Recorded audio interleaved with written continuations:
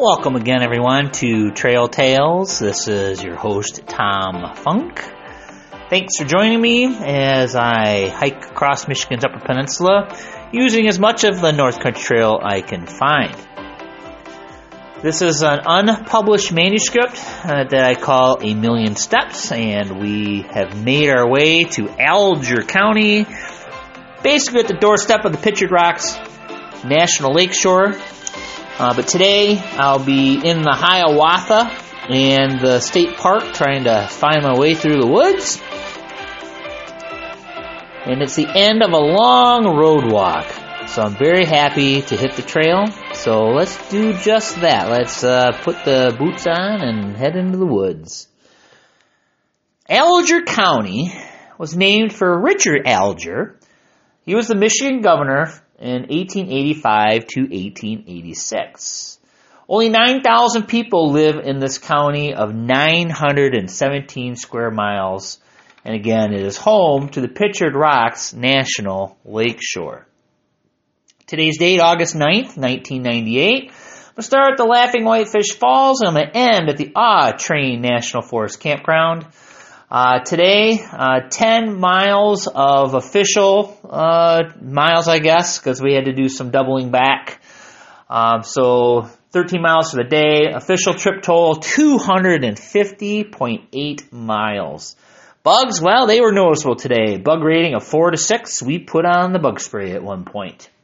Weather, high of 88, low of 65, and Marquette did set a record for that day at 87 degrees. All right, the trail condition, hey, trails and some gravel forest roads. The water wears the stones. Job 14, verse 19. The falls greet Sean and I, inviting us to take a walk in the woods. There's a spur trail we must take to the north to a T intersection. To the left, the North Country Trail brings you backwards in time through extensive forests westward. We sought to take a right turn eastward towards the Rock River Canyon Wilderness and eventually Train Lake, where we are camping. We'll walk you up to the intersection. How far is that?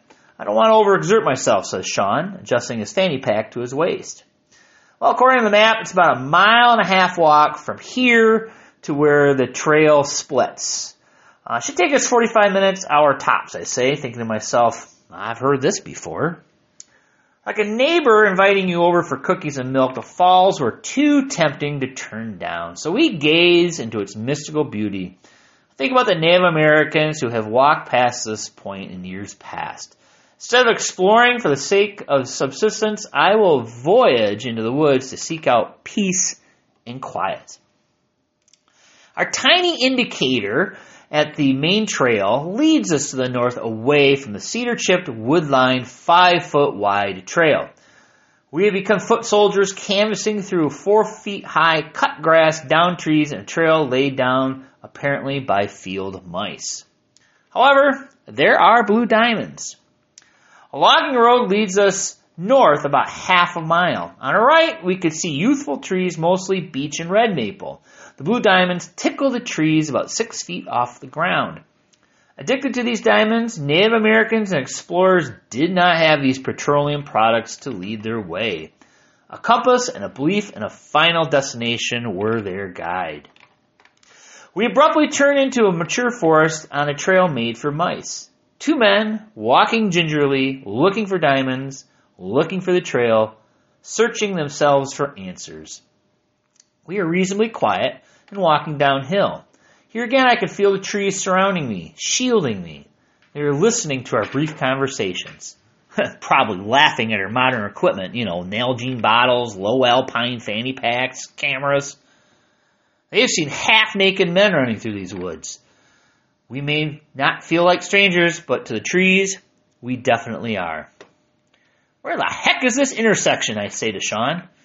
I don't know, I didn't make it that far, he says, slogging through some wet soil. It's a little swampy here. I think it's just around the corner, he says. Well, around the corner, a waterfall. A small stream with enough muster to force about 1 gallon a second over some sandstone 30 or so feet to the ground below. Is this a waterfall? Well, in the springtime, it appears this area would have more water flowing over its delicate edge. It's in a horseshoe shape, and the lip of the falls extends 50 or so feet on either side of this so-called waterfall. At the bottom, rocks, boulders, and chunks of sandstone lead the way down a steep hill. Waterfall. Well, that's an interesting word.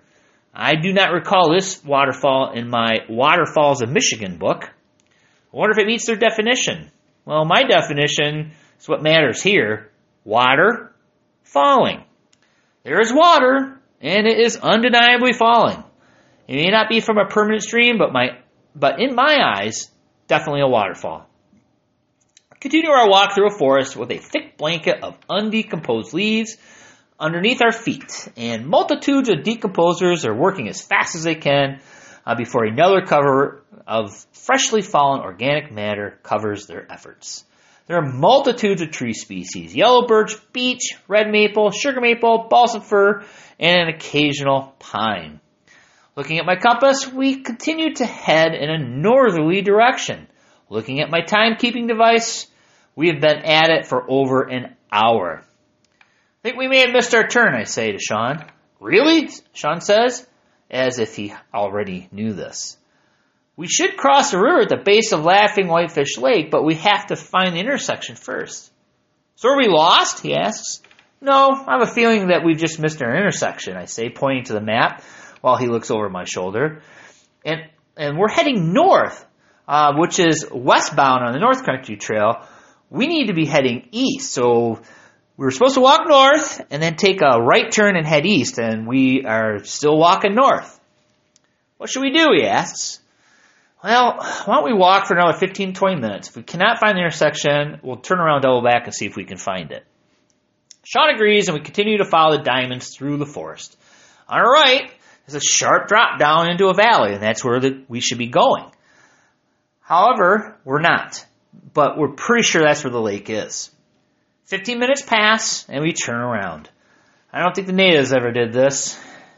We see our unnamed falls, hoof it through the quagmire, back up to the old logging road, and walk back through the cut grass to the car, and we never saw the intersection. I could hear the trees snickering at us all the way. Now what? Sean asks. Well, why don't you drive me around to the other side and take me in as deep as possible into the woods using forest roads. Drop me off, and then I'll walk back, and I'll cover this segment at some other day. We hop into his Honda, and I'm positive the natives and explorers never did this. I feel like I'm such a lazy hiker. I pull out an old county map of Alger County. I think my dad ordered this back in the 1970s. The date on the map, 1974. I wonder if these roads even exist anymore. We head back to 94. We drive east through Eben Junction, Chatham, Forest Lake before heading north on Forest Highway 2278. The road is paved, but our next road bringing us back west where I need to go is Forest Highway 2276. Starts out as a decent gravel road, and after crossing Rock River Road, it becomes a cobbled two-track thrusting into what is going to become a wilderness area, the Rock River Wilderness. And take note, roads are not allowed in wilderness areas. Well, we eventually come to a dead end, and we look at a map, and it's about 2 miles from where we lost our spot in the woods. Since we've walked at least 3 miles, I don't feel all that guilty about this change in plans. I get out of the car. Sean says, I gotta take a shit. And not having a shovel with him, he takes an axe. My goodness. I guess you'll be passing me shortly, I say. Maybe a while, he says, and he lumbers off into the woods. As he goes, he walks past several very large rocks. In between one, I see a Carsonite post with a wilderness area sticker on it.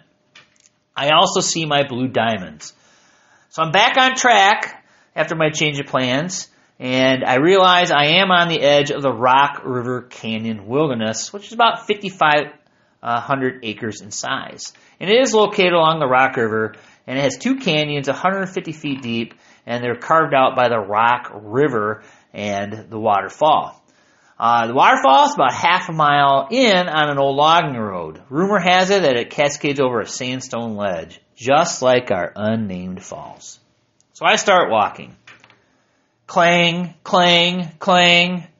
Well, there's a sound I haven't heard in a while. A sound I have heard all too often in the past week is a motor vehicle, which is coming up behind me. Of course, it's just Sean. See you around 6. If I'm not there, come and find me. Okay, he says, and away he goes.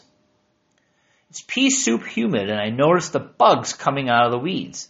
Pulling out my citronella, I froth it on my exposed skins, preventing myself from becoming a bug buffet. Standing, I'm looking at the trees. It is still. It is very still. I think that's silence. That's something I haven't heard in quite a while. Silence. Captivating this moment, the bugs are mere specks of black light. I do not hear them, surrounded by the soothing calm provided by the omnipresent forest. I take a yawning lungful of air, and I embrace it for an instant, then exhale. Silence seems so natural. It takes over my senses and becomes an entity all to its own. The silence, well, it dominates. Silence permeates into my well-being. I now feel so free and clear. Is this a delusion? Am I hallucinating? I think about other silent places. Liberated of cars, planes, trains, city lights, boats, or any human-made noise. The only place I have been where this has existed is Isle Royale National Park. I remember the night sky being so clear and vivid, even the darkness. The darkness seems so pure, not being bastardized by some idiot's mercury vapor light. To some, silence is oppressive, just as is darkness to them. Associated with evil, the devil if you will, I find this ironic. When you are all alone in an area with few or no humans, the darkness is what comforts your soul. You are away from the evils of humanity, and it is the light that is evil, if you will. Go out into the country about 30 miles from a big city. On a clear night, look towards the horizon, back towards the city. See that glow? That is the evils of man's activities upsetting the purity of the darkness. Before I realized it, I was walking and meditating with the trees. I don't think they're making fun of me right now. I am enjoying their company, and they appreciate my recognition of the silence they provide. Cack, cack! I hear some fluttering in the trees. It sounds so loud. Everything sounds loud right now. Heck, it sounded like a lumbering, bumbling bear at first, but there are 2 vireos scolding me. Sitting on the end of a branch, a male and a female vireo. They're probably Philadelphia vireos based on the colors and locations of stripes, but to be sure, I make a sketch. Gazing into the trees with my binoculars, I want to discover the nest. They are still scolding me about 20 feet away. I must be near their nest, but they are such masters of illusion that I cannot find it. Not to want to wear themselves out, I leave out of respect for them and their perilous existence. The road goes from cobbles to rough gravel before I reach Rock River Road. Rock River Road crosses the Rock River about 100 yards to the south, and then I hop back on 2276. The blue diamonds have disappeared while I've walked this road. I do see an occasional blue dot on a tree, and I do see one on the guardrail in the distance, and there's a blue diamond on a wooden post holding a stop sign on 2276 leading towards a train. Obviously, the North Country Trail is not well marked in this area. I decided to take a break under the bridge, out of the sun, and near the cool running water. Gingerly placing my butt on the cobbles holding the underpinning of the bridge, I take a seat to enjoy the running water. This massive structure holding the bridge does not take away the soothing sounds of the creek, but cars, well, when they cross the creek, they break up the silence. I hear the occasional car cross the bridge, which essentially prevents me from taking a nap. One car stops on the bridge. Well, I better check it out. "Tom, are you down there?" asks a familiar voice. "Yeah, just taking a break," I say, back to the voice, which does belong to Sean. How's your walk going? Well, my feet are killing me, but what else is new? Funny, my feet did not hurt at all walking earlier. Silence, soothing, and painless. He takes off again, and I start to lumber towards Awe Train Lake. No blue diamonds, but orange ones. Well, these are marking a snowmobile trail to various points. Deerton, Awe Train, Munising, Chatham, to name a few. So I continue to meditate until I reach Forest Highway 2278, the paved road that leads me from M94 to Awe Train. I see a post with North Country Trail. I check it out, and the trail is not even on the ground. There isn't a tread at all. So I decide to take the remaining 1.5 miles by road. Reaching the campground requires an extra effort. I'm tired. My feet feel the pain of walking in shoes 3 sizes too small. And passing Sean, leaving the campground, going to get papers and junk food, he has a 9-mile round trip to Awe Train and back, where I only have 3/4 of a mile. Takes him 30 minutes. That trip, it would take me 4 hours. We humans really do take the internal combustion wheelchair for granted. Wait until fossil fuels run low. Arriving at the campground, I labor towards our sites. I require a shower. I smell like an old dog's blanket that's been in the doghouse for a month. I feel like a flaccid piece of spaghetti. I look like hell. A perfect time to walk to the public beach and freak out the tourists. So I do.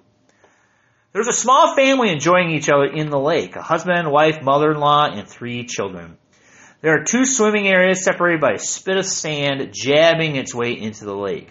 I arrive and walk to the lake only wearing my shorts, carrying my towel and soap. Gonna wash the old-fashioned way. For those of you still passing judgment about me using soap and water, the family that was swimming in the lake, sand, soap, and water, well, let's just say they were less than hygienic. I think I had to worry more about my health than they had to worry about me using soap, which is, again, biodegradable. Out of courtesy, I move to the swimming area that is not being used and lather up. Of course, I am the freak show. However, I cannot hear them since my ears are full of soap. Walking back to the camp after bathing, I find Sean cooking up a mean batch of sausage, eggs, and mashed potatoes. This will be our last night together. We met on a forest road in the Sturgeon Gorge Wilderness, and he has helped me along to Awe Train some 95 miles away. These were 95 hard, tough miles. It was only today where I find myself on track to walking the North Country Trail and having ample camping opportunities. I'm very grateful for his service, especially the beer. Now, we're drinking a Chimay Red, and we celebrate the Belgians' ability to make beer. Repackaging my backpack for the next 7 or so days, my next drop will be in Munising. However, the vast majority of these supplies will be mailed back. I have to stop by the post office in 2 days to pick it up. Then, the next resupply will be in Grand Marais, some 50 miles away. Discussing how opportune I am to have decent weather, it leads me to leaving my sleeping bag with him when he leaves tomorrow. I will have my Gore-Tex bag and plenty of clothes to keep me warm. I don't think it's been below 55 degrees since I started my trip. I will take this chance to shave 5 pounds off my pack. Drinking, watching the fire, and discussing, we talk about everything from the free market politics to religion. We are usually preaching to the choir when discussing politics to each other. To liven up our evening, we even had a boisterous thunderstorm roll in, only to rain heavily for a short period, enough to put out our fire. Tomorrow, I will be on my own. It may be a while before I see another friend, possibly Tequamanon Falls. And that seems so far away. I did send a postcard to my cousin Jeff Funk to guilt trip into him visiting. I plan on placing a call to him tomorrow after talking to Don.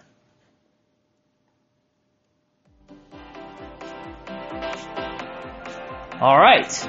And for the record, the trail intersection we missed, I contacted the North Country Trail Association after my hike, and I got word back that the sign at the intersection had been vandalized and not replaced, and only a keen eye would have seen the diamonds leading me back to the east. And of course, the sign since has been fixed. Keep in mind, this trail was barely used back in the day. It's not like it is today, where there's a great amount of traffic, albeit, some of these, wilder areas maybe not as much, but there's certainly more traffic in it today, and there's definitely more trail maintenance than what I was used to. Back in the day, when I was hiking, typically the public land agencies did most of the maintenance, and the local chapters, depending on their level of activity, would help out. Or today, it's mostly the local chapters that do the trail maintenance. So, much better shape than it was, 20 some odd years ago. All right, well, thank you very much for listening. This is Tom Funk with Trail Tales and another episode of my Million Steps Across the Upper Peninsula. Let's do this again, and thanks for joining me. See you later.